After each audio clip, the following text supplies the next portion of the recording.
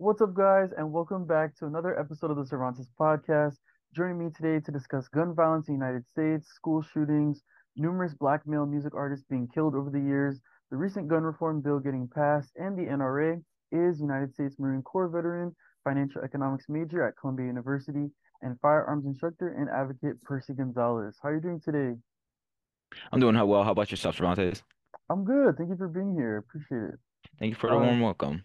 Awesome. So the first question I had for you, Percy, like I mentioned previously, is a firearms instructor and has his own company, Peace Through Priest, Gonzalez Co., based in the Washington, D.C. metro area, serving clients in D.C., Virginia, and Maryland, where he provides firearm training such as concealed carry, rifle, and purchase consulting. He advocates for organizations like the National African American Gun Association and Black Guns Matter. Why was it important for you to become a firearm instructor and advocate?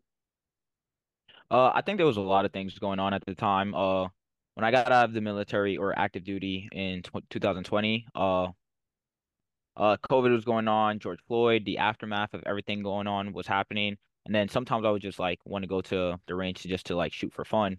And then I realized that anytime I wanted to go to the range, I had to drive out to Pennsylvania. New York City has really strict gun laws, and just like reading into those things and starting to understand like the legal system and how uh a lot of gun rights or gun control is really focused on the inner cities and really on minorities the way it works and realizing the history of that. And then the prior year, one of my friends had got into an incident. He was a legal owning firearm holder. Unfortunately, he crossed the border into a state where he wasn't, even though he had his concealed carry license, like things didn't work out his way. And just like starting to see the starting to see like the network of the issues that it can create. Also seeing like the different groups like NFAC that was supporting the protests surrounding George Floyd and like those black men dressed up trying to protect the protesters, armed up, suited up. It was just like a lot of different factors, and the more I read into it, the more like my perspective really started to change on that issue. Right. And you studied this stuff when you were in the Marine Corps, right? Oh, what specifically? Like firearm training and like the history of guns. No, not really. So the Marine Corps kind of gives you like your basic like firearms training, especially when you're not in a combat specific role, which I was not. So like we would have to shoot yearly. That was about it. But even for like a lot of military veterans that just shoot their annual qualifications, that doesn't make you a good firearm shooter. It doesn't make you qualified to teach. And oftentimes like that's the thought that goes around. So like I didn't really become good at shooting and I, I'm still not a great shooter. Until became a civilian, I really started going to the range. I started shooting with other civilians that are great instructors, and you start to realize like even like the military, there's some bad habits that teaches. Like there's so much like sport into it, and just like a lot of like positive and community building aspects that there actually are in the firearm community, even though like a lot of the times we see like a negative aspect to it.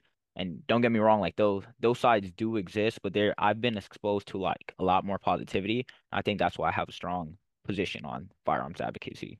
That's interesting. I didn't know that. I didn't know that part. According to the Gun Violence Archive, a nonprofit organization that tracks gun violence incidents across the country, in 2022, there were 44,250 deaths caused by gun violence. 640 of those deaths were due to mass shootings. The Gun Violence Archive defines a mass shooting as one in which at least four people are shot, excluding the shooter. The Second Amendment to the United States Constitution states that a well-regulated militia, being necessary to the security of a free state, the right of the people to keep and bear arms shall not be infringed, essentially protecting the right to keep and bear arms, arms meaning guns. Additionally, we have lost a number of young black male music artists in recent years, such as Takeoff from the Migos, PNB Rock, Pop Smoke, and the list unfortunately goes on and on. What are your thoughts on the rise in mass shootings in this country? That's a very loaded question. Uh, I think there's a lot to dissect there. One of the big things, like when we talk about things revolving guns, gun culture, firearms, mass shootings, is that like there's a lot of terms that we use, and a lot of these terms aren't always consistent in how they're reported or how the stats might put it together. So one of the things I wanted to cover was like mass shootings, right? So obviously GVA they have their this archive and they do a really good job at like tracking all of these incidents. And then they use the term mass shooting, but even their own definition has changed a bit. When I first started using GVA to actually like try to show people that a lot of these mass shootings aren't always what we would think of as an active shooter situation. And then that's a different definition that the FBI uses. So an active shooter situation is when there's an assailant and that person is actively trying to kill multiple people. So the reason why I think that it's important to distinguish that is like let's say you have gang violence, right? And someone gets in a shootout and now there's someone that may catch a stray bullet, or they get in a shootout and other people run away. If there's only one person that is a casualty of that gunshot wound and other people run away, and let's say they get tripped or they fall or they sustain other injuries that aren't firearm related, now you have additional casualties, and that can be three, four people that got injured, but only one person got shot. Versus the active shooter scenario that the FBI uses, where they're actively trying to kill someone, and that also helps us focusing on that mindset of there's one person just trying to kill people indiscriminately, or maybe it's targeted hate crime versus a mass shooting, that it can be a lot of things. It can be a drive-by, it can be situations where they weren't intent to be a mass shooting, but just the circumstances around it can make it seem like it's a mass shooting. Okay, and so it's important to make that distinction between the mass Mhm. shootings. And So I actually had a stat about that too. Um, where'd it go? So one of the things that was interesting about that is yes, like mass shooters and active shooting situations are going up, but while a lot of these different websites or even reporting sites might list like mass shootings up to like 200 or whatever that number might be, the FBI actually had it at 61. 61 compared to like the 300 is just like there's a lot. You can see that there's a lot different situations and scenarios that are being thrown into that mix, and then I don't feel like you can truly have an honest conversation surrounding the issue if you're making every issue one issue. okay, so I think so the number is being inflated due to what they consider a mass shooting versus what the FBI considers mass shooting. Like it's the gun violence archive versus the FBI. They classify it differently. What would you Yeah, and it's say? not just yeah. No, yeah, you can continue. Yeah, it's not even just an issue with like gun archive because the FBI doesn't have a formal definition on mass shooting right now. They just use active shooter scenarios for what most people interpret as a mass shooting. So because we don't have a set definition for mass shooting. Like, there's even news articles about it, like what defines a mass shooting or what defines an assault weapon. And because the government hasn't come outright and made these definitions, we kind of, just like the mass media just interprets it one way. And because of that, we kind of they have the ability to just inflate those numbers, not necessarily inflate, because those are issues we want to focus on, but it gets harder to determine what those issues are if we're not looking at it from the right angle. Right. And what's heartbreaking is that like we see this occurrence happen so much. What we'll see it happen in like our community, we'll see it happen with like young kids, college students, Mhm. hate crimes, and so on and so forth. What do you think it's going to take? It was kind of my last question to follow up. Well, what do you think it's going to take for these things to stop, and what do you think the root of the problem is? Ooh, it's a lot.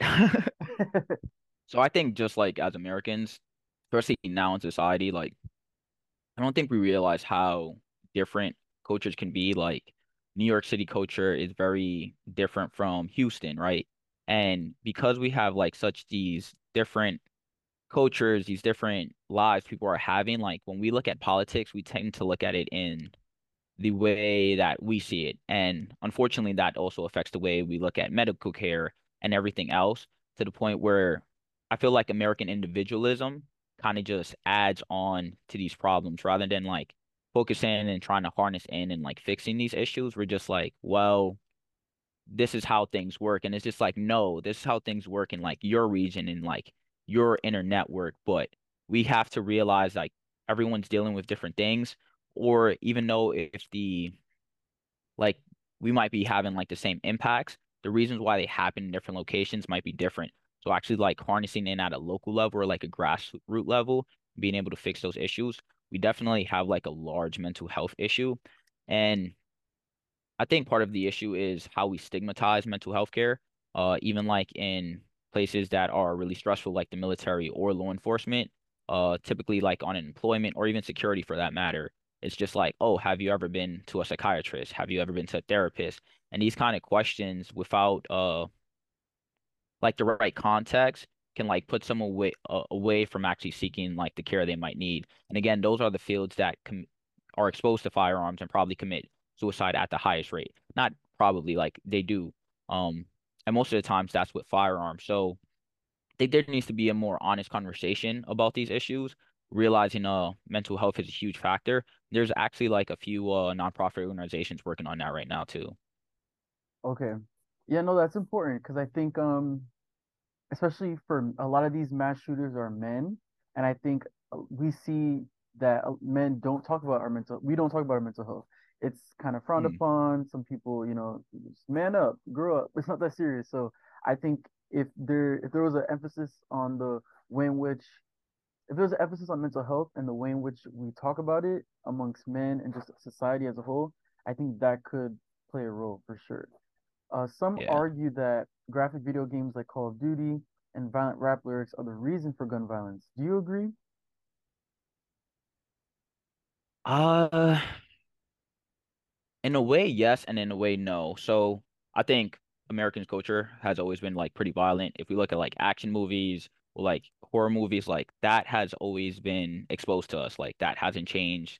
And again, like you said, the rate of these active shooter situations, or incidents rather, they are going up. And I don't think the catalyst is, or we're gonna say those things are the factors.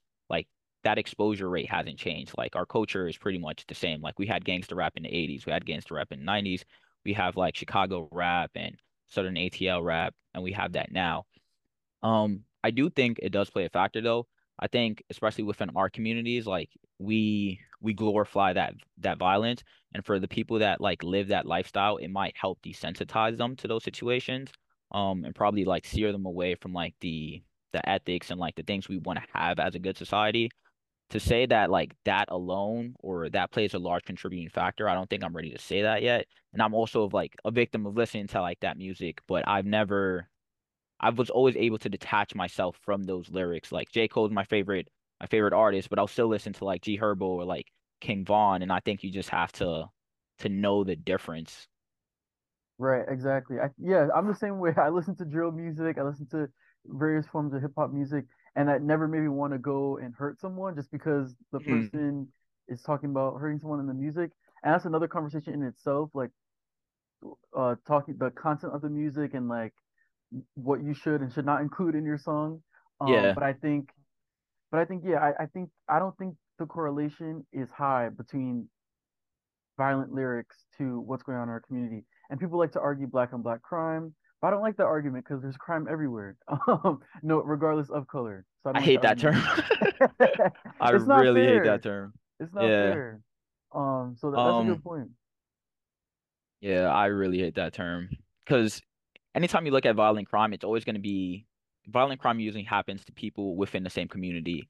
So white on white crime is a thing if we really want to like say these terms. Like Asian on Asian crime is a thing. And the rates in which those happen aren't that much higher or much lower than the rate it happens in the black community. The thing is, a lot of violence is centered in inner cities, and that's where our population is highest at.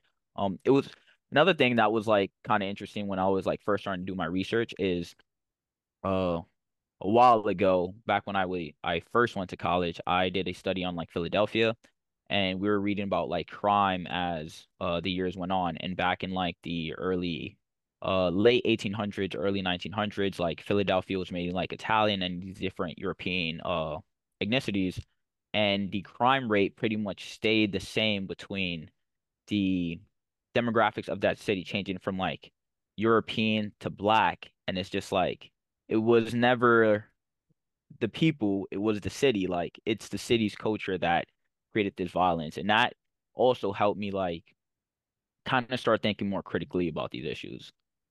Right. And what's frustrating is that whenever there's a crime and it's covered in the media and it's done by the perpetrator is a person of color, they use that person of color stereotype to like to like sensationalize the crime. Hmm. Whereas when it's a white person, we talk about mental health.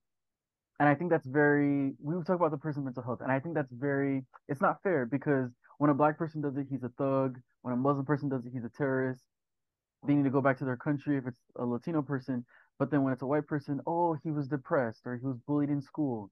And I don't think that's a good Hmm. argument because there's people who are depressed, who have anxiety, who have bipolar depression, whatever it is, who don't commit crimes, who are often the victims of crimes. So I think that there's a race element too. And what's Hmm. interesting is like when when black people die as a result of police brutality, it's like, oh, I feel like sometimes I feel like I don't have a lot of hope because I know like the criminal justice system is not gonna do anything and it's gonna be another hashtag.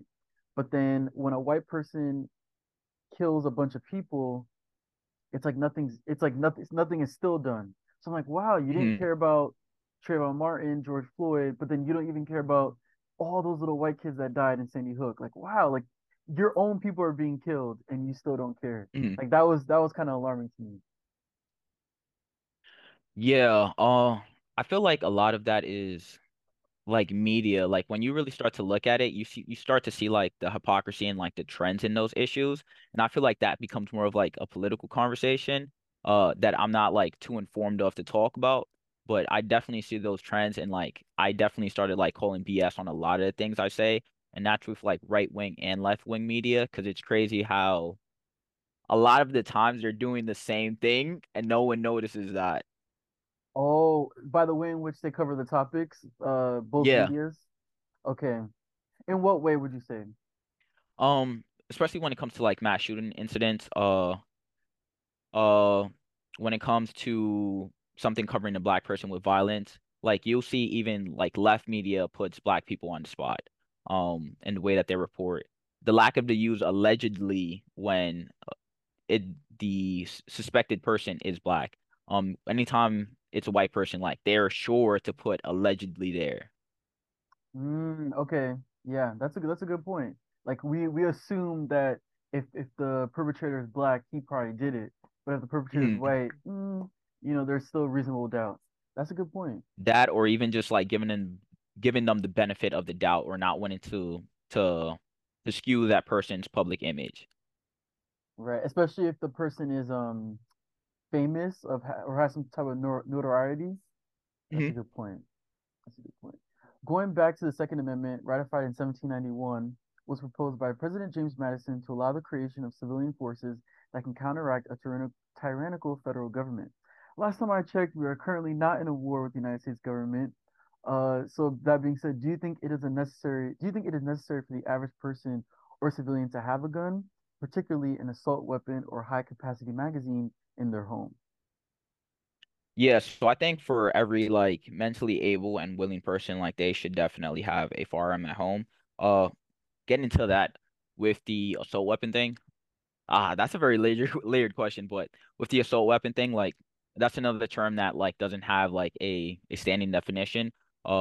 Usually it was referred to like as fully automatic weapons, and then we have the NFA Act. So Americans or American civilians, they typically can't go to a gun store and buy a fully automatic weapon, which would be known as like an assault weapon. But like now, like that term is changing, and like with the way the politicians are speaking about it, it sounds like it's pretty much any semi-automatic weapon that can receive a magazine. Um, then another thing like a high capacity magazine is just like what number are we attributing high capacity to? Like if we're saying something like a Glock 19 or like most handguns and most firearms, like the military is going to have a variant of it. So if we're saying that it's militarized, then we're essentially leaving the civilian populace with like no options of firearms they can use. If law enforcement is able to have a 17 round magazine, and as a civilian and you're exercising your Second Amendment right for what the purpose of Second Amendment right is, why would you want to be stuck with a 5 round magazine when law enforcement has a 17 round magazine? When the military has a 17 round magazine for like that handgun. But like you said, like we aren't at war with the government, and hopefully that never comes down to that. But I think it's important to think about it as if we were at war and we had all these gun restrictions, then we suddenly want to arm up and have a resistance. Is the government suddenly just now going to allow us to buy these firearms? And the answer we know is not going to be the case. But it's also interesting seeing different natural events that have happened. Like in Hurricane Katrina, this was actually like pretty heavily documented. It's just like the sheriffs went around and they started collecting people's firearms. Like the people that got hit by the hurricane, they had their firearms for like home defense, and they were like, "All right, we're gonna take your firearms because we know shit is about to hit the fan."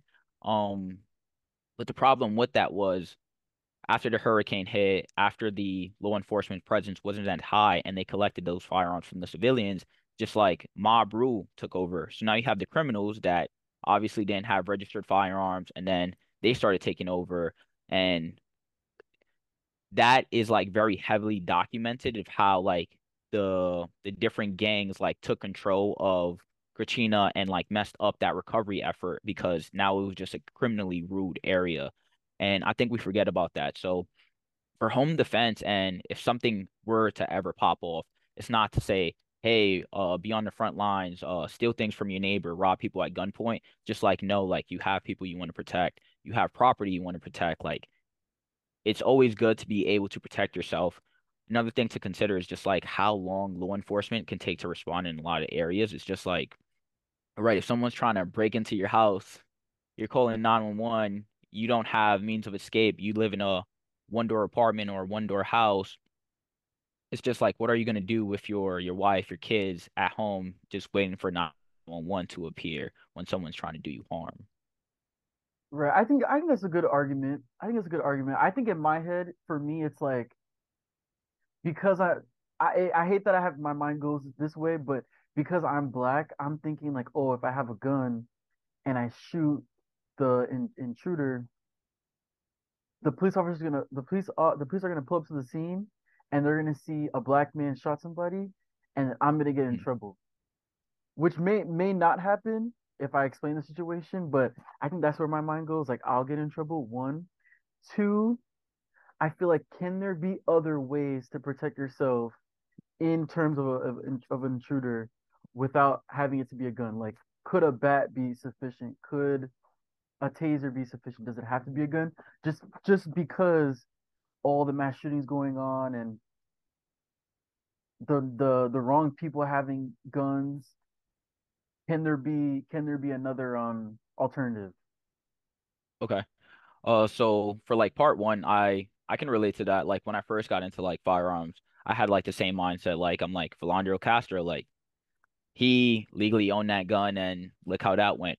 But I think there's definitely like a changing perspective on like firearm ownership in America, especially like black firearm ownership.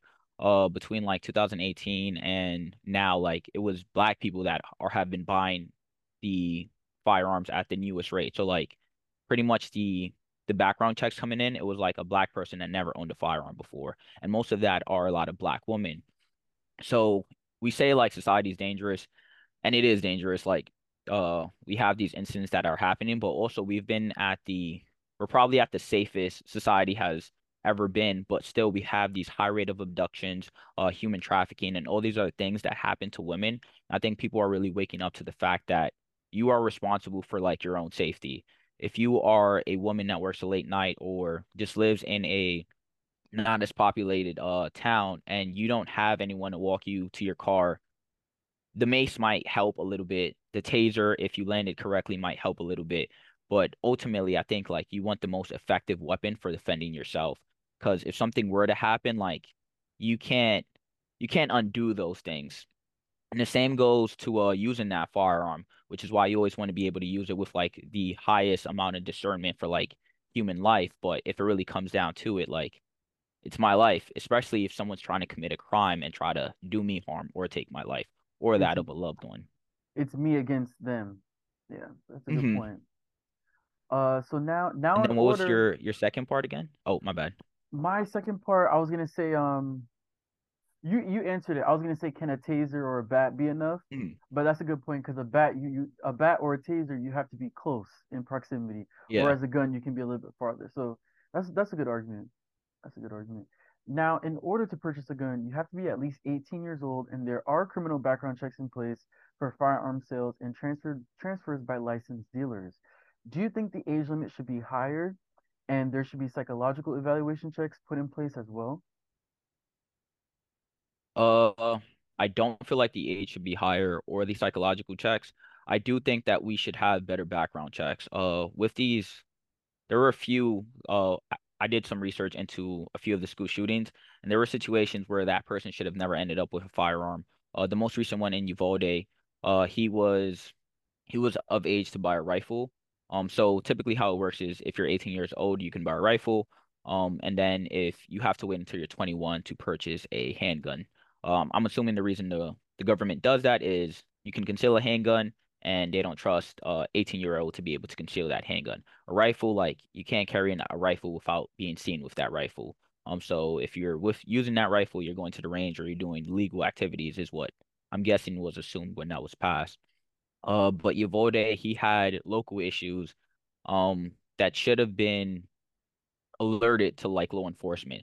So local law enforcement was already aware of the issue, but the way that the background checks work, it goes through the FBI's NICS system, and without local law enforcement submitting those like legal issues to the FBI would not know he was already having legal issues or things that might come up as a red flag. So that was not necessarily a problem with the legal purchasing process. It was a problem with like law enforcement and how they share information because he was able to pass that background check because there was no information on that background check on him. So I think that's something that should be focused on is just like how those background checks work if we're really trying to fix something that's already in place. As for the psychological background checks, I think that comes with too many problems. So if we're trying to allow people the right to do these things, especially with gun control, and restrictions really being placed on like minorities the most. I'm afraid that what would happen was a person would have to go to a psychiatrist. Psychiatrist probably already having a bias. Uh, Being a government employed person that has a bias and doesn't want to allow more people to have firearms. A lot of our people suffer with anxiety or something else, and that becomes okay, you can have what, but this person can have that. And just like we already have biases in the medical industries, I feel like those biases would apply, and especially with something that is supposed to be a right, I feel like there are certain moderations we can put in place, but something like a psychological check is like too invasive and has too many places where it can go wrong. Like who's going to set the standard on like what psychological issues are okay, what's not okay? Um, who is that doctor coming from? Is it a private practice doctor, the government? Like what is that doctor's view? Uh, what is the process to appeal that? And then at what cost is that to the person applying and having to go through this process? That's time. If there's someone that works like Monday to Friday, 9 to 5, when are they going to be able to call out for the doctor? All right, it didn't go their way. When's the second time that they can go if they have to appeal the process? Now you're starting to infringe on people's rights. And especially when we look at cases where we've seen women in domestic violence cases, and especially in like states like New Jersey, when they go apply for their handgun permit, and the process takes like 60 days, and while the police is waiting on their is just they have their package, they're just sitting on it because they want the package process to take an entire 60 days. That person dies of domestic violence because they never had the opportunity to protect themselves. And That's we a know that in a lot of these domestic violence situations, it's hard for the victim to get out of those situations. that's a very good point. That's a very good point. I was gonna push back and say that I think if like a lot of these shooters, these mass shooters come out and they have mental health issues, and a part of me sometimes feels like it's an excuse as why they committed the crime. But another part of me is like, okay, if they do have these mental health issues, why would they allow a gun in the first place? And sometimes I get Hmm. into like heated discussions with friends at school, like, oh, but I have such and such, and I have a gun, so you want to take away my gun?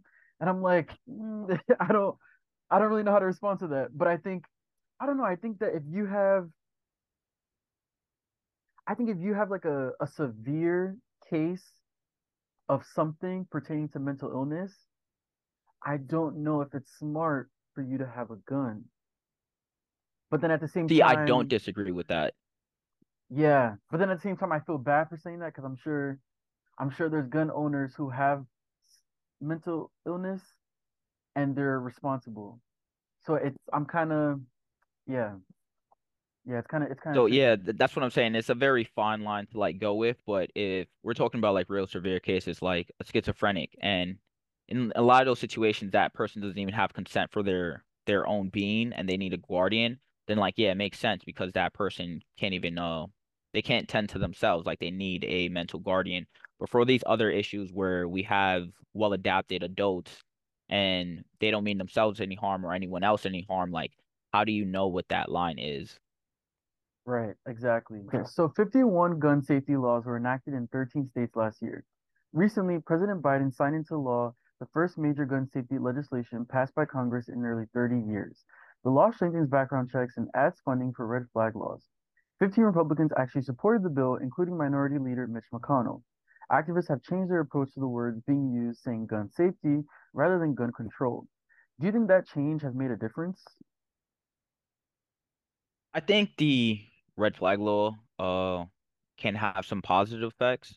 Um I think the term with using the gun safety versus gun control, I think there's a lot of semantics when it comes to like this with like things with like the assault rifle versus the AR-15 and like these terms. And I think they started using gun safety in order to make it like more enticing. Things like common sense gun control is just like, okay, you don't agree, like this should be what you agree with. It's like common sense. Um, and I think those terms are like a psychological like use to like make you agree. And I don't think they're always agreeable. I think it's like too early to see the effect of what those what what is the act called? The bipartisan gun The control bill. Yes, yes. Yeah, so I think it's too early to see the results on that. I think it might make a difference. But I think to like really know, we would have to like compare the stats of like what happens with a lot of domestic violence situations. And I can't say the numbers, but when I looked at a lot of the shootings, most of the shootings that go on, um, if my memory serves me correct, like about 50% or more are suicides, and then like a large percent of the other like 40 something percent is gang violence. About 5 or 6% is mass shooting, and about 3 or 4% are domestic violence situations, something around that, just ballparking it. So we would have to see like how many of those domestic violence situations, like those laws would prevent from having a firearm. And then another thing that happens with I've like heard this from other like law enforcement people, is just like sometimes you might have a bitter ex-girlfriend or an ex-wife, and then they'll make calls to law enforcement about what you're doing with a firearm just because they know you have a firearm, and that might not be the case at all.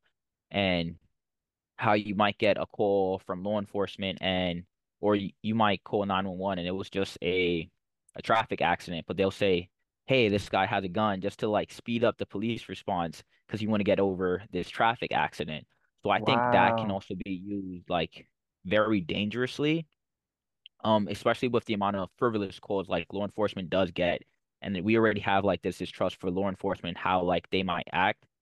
I think a really big thing to consider when it comes to like red flag laws is how are they being carried out? So like law enforcement is going to get a notification that like this person shouldn't have a firearm. So now they're going to go into the house of someone that they know is armed. Law enforcement is clearly armed, say like, "Hey, give me your guns." I feel like that can be a recipe for disaster, especially if like unless it's like a court order, like that person has a right to their firearm. So just like the legal context behind that is still like uncharted territory. And I also think like that can be a recipe for disaster. I'm all for taking one, like if you're a criminal, like criminals should be behind bars. Like felons shouldn't have their guns unless they did the time, and we're talking about like reinstituting rights. But if they are a perpetrator of domestic violence, like they should be in jail. They should not have a firearm. But it's just like I think the most effective way of like dealing with that situation is locking up that person for domestic violence. Like I find it like weird that you have enough information to be able to take someone's rights, but you don't have enough information to put that person behind bars. Like, why not just get at the root of the problem itself? Right. That's a good point. That's a good point. The National Rifle Association, or the NRA, is an industry lobby group.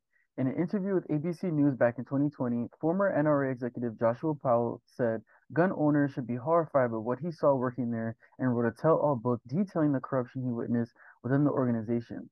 The organization filed for bankruptcy in 2021, but a judge ultimately ruled that the filing was done in bad faith and dismissed the case. CEO Wayne LaPierre has argued to stop a bad guy with a gun, it takes a good guy with a gun. What are your thoughts on the NRA and that statement?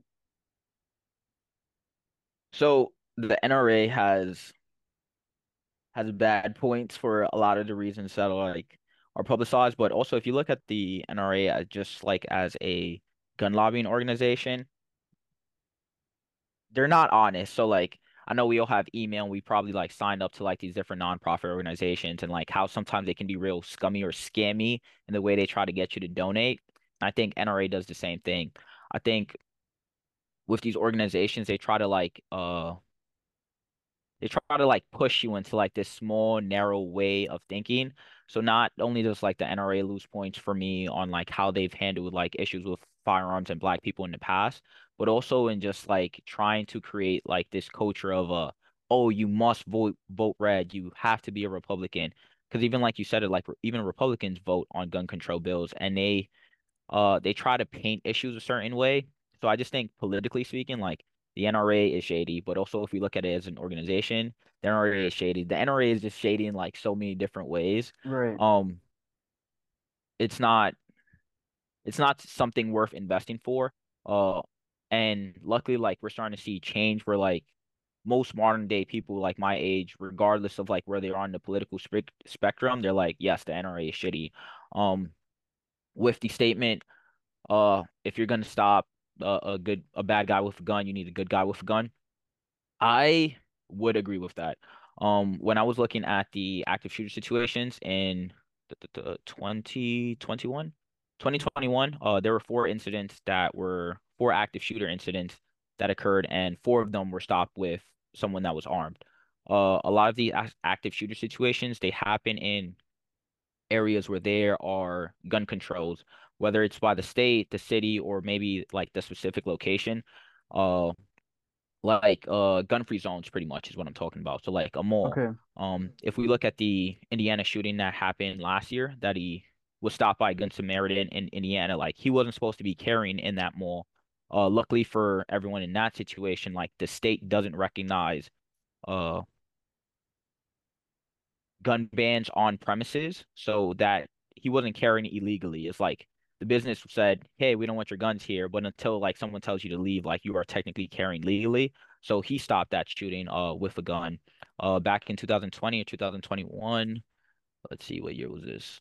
Um there were four incidents stopped with a good guy with a gun, let's say. But I think it really depends on like the person. And someone that is armed is probably more someone that is armed responsibly and like they are training for the 0.00001% of the chance that something can go wrong. So when that thing does go wrong, like they're ready to act on it. There was also a shooting last year that was stopped. There was a drive-by shooting that was stopped by a black woman last year, and that happened in I want to say it was Maryland. It was close to like the region and she had just started carrying like a year ago.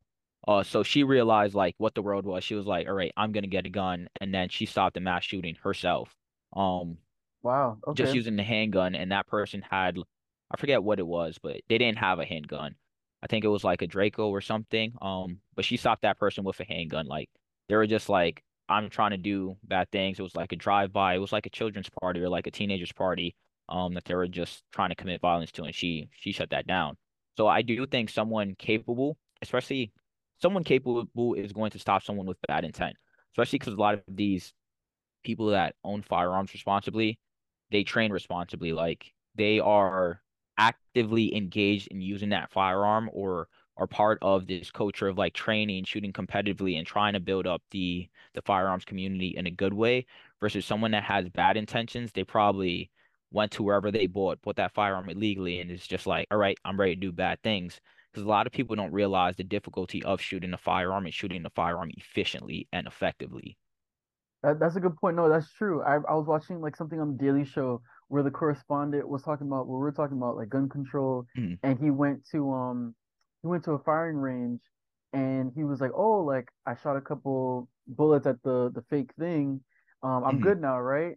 Trying to make like a joke, a light about people thinking like, oh, I went to one class and now I think I have it all. And the instructor was like, no, it takes like time. It takes Yeah. years, not just like a day or two. So that's a good It's a point. continuous process. That's a good point. And it's funny you say that because like there's a good Maryland is very there's a lot of black affluence in Maryland, which is why like I love this area. There's a lot of black affluence in like the region with like DC, Maryland, and like Northern Virginia. So I remember like the first time a lot of the ranges I've been to, like ironically, I've mainly seen black people there. But one of the things I Interesting. realized, yeah, so one of the things I realized that like when it ranges here is just like when I really like got really familiarized with shooting and got like on the better side of the spectrum, and I would go to the range like. I felt unsafe as a very experienced shooter because it's just like, yo, bro, you're holding that gun with a bad grip. If you just keep shooting fast the way you're doing it, like that gun might fall out your hand, or you're trying really hard to shoot fast, but you're not even like hitting center mass on the target. So like even with like people just like that are starting to get into firearms, I think a really big thing to like advocate for is like training. And I try to do that a lot with like the people I talk to and like the people that come through the course is just like, hey, this is just a course you need to like get your license, but this should be a continuous journey for you. Like as a responsible firearm owner, if something ever were to happen, like you don't have police immunity, you're responsible for every round that comes out of that firearm. So you have to be equipped to use it appropriately. Right. Because if not, we see what happens when you don't use firearms appropriately, for sure. Mhm. And finally, how do you think we can put an end to gun violence in America? Kind of a loaded question. Mhm. Yeah, I think we really need to focus on our issues. I think the gun violence is like a byproduct of it. Um, and then also the way that we scope our issues around gun violence. I think that we could make a lot more progress on gun violence if we had more honest discussions about it.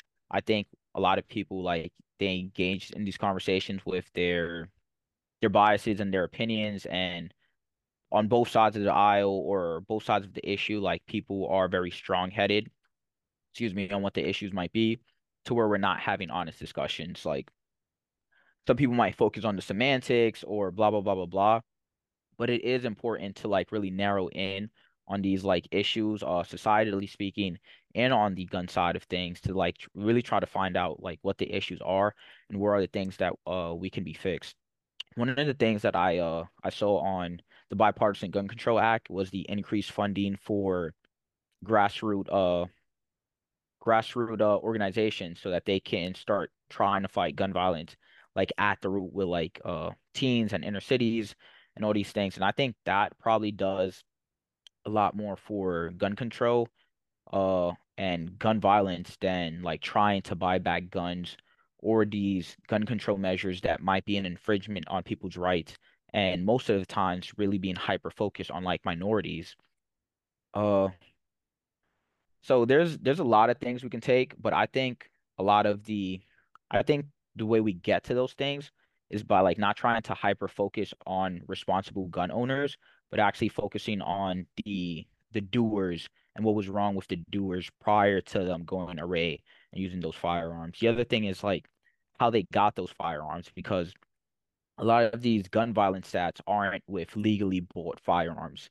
So that illicit market of firearms and like the black market of guns like that needs to be like shut down. However, we go about doing that. There's the ATF that's supposed to be responsible for doing that, but how effective have they been at doing that if we have all these illicit firearms on the market? So really just optimizing these law enforcement agencies to really attack crime, not attack the citizens, and then socially being better at attacking these mental health issues, making it less stigmatized so that people can actually get the resources and even afford the resources with like Medicare and things of this. Yeah. Right. And hopefully, it doesn't look like things are getting better, but hopefully with what you said and having conversations like these and people doing their research. Like I did my research for this episode, but I have this conversation. I feel like I need to do more and like watch more videos and read up more on some articles. So hopefully that does help because it's definitely a problem. And we see, I didn't talk about this previously, but we see this being a huge issue in this country. But then you look at mass shootings in other countries and it's like two, one, zero. Mhm. Like you see certain things. Why is that, do you think? Why is it such a problem here, but in other countries it's like they've seemed to handle it? Yeah, I think that's really why it's really important to focus on the social issues because oftentimes people misspeak when they say like, oh, blah blah blah country has great gun control.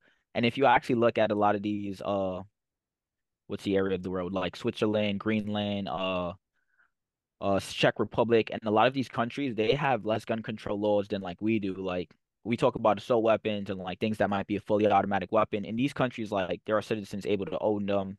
They have a permit process. The permit process probably takes about as long as ours does. It's just like they have all the cool things like there's Americans that can't get access to because we have the National Firearms Act that banned us or prohibited us from having these things. But those countries don't have those issues. And that's why I think it's really important to focus in on the social issues and what's going wrong as a society, because there are plenty of other countries that have great uh depends how you see the problem or the issue, but great firearm uh liberty or like freedom to where they're not heavily restricted and they're able to access these things for their rights or like for sport and they don't have these issues. Or if you're on the other side of the aisle and you're just like they don't have a lot of gun control issues, but they don't have all these cycles and mass shooters. So like you can't blame the guns when it's clearly the people. Right, right. That's true. That's true. Because there's good people who have guns and know how to operate responsibly, and then there's bad people. So that's a good point. Like let's get at the root of it, which is the people. For Mm-hmm. sure, for sure. That's a good point. Thank you so much, Percy, for joining me on the podcast. I really appreciate it. Where can everyone follow you, and do you have anything to promote? So there's my website, gonzalez.co. It's play on words, so it's gun, Gun, then Zalez, Zalez. That's gonzalez.co. So going forward in February, I'm going to be revamping my website and then my Instagram as well, gonzalez.co. And then that's kind of just like my personal journey as a shooter, where I post like my like firearms related stuff, maybe like the laws that are going on. I try to keep a very apolitical sense to it, just like focusing on different ways like legislation might affect people, not really getting political about it. And then I have Peace Through Peace, and then that's focused on like the consumers and the different training uh provided to people. But what I really want to do this year is just like focusing on providing a lot in information. So I'll be doing that starting in February. I'm just like be revamping everything. So if you just follow my Instagram, you can just like stay tuned with the progress. Awesome. So is the company's Piece Through Piece, but the website is Gonzalez Co. Or is it two Yeah, different things? so nope, same website. So Gonzalez Co is kind of just like my personal brand, and then Piece Through Piece is the company brand where all the training happens. That's like the LLC name, and then sometimes I'll just do business as myself, which is Gonzalez. Awesome, awesome. Sounds good. Thank you so much. And hopefully I learned something definitely with this episode, and hopefully you guys did too. And I want to hear from you guys. So if you're listening to this episode right now on a podcast platform, be sure to leave a rating on Anchor, Apple Podcasts, Spotify, or wherever you listen to podcasts. If you're watching this episode on YouTube, don't forget to like, comment, and subscribe. And make sure you click the notification bell up top so you're notified whenever I upload a new episode. Thank you guys for listening. Have a good one. Thanks, Cervantes.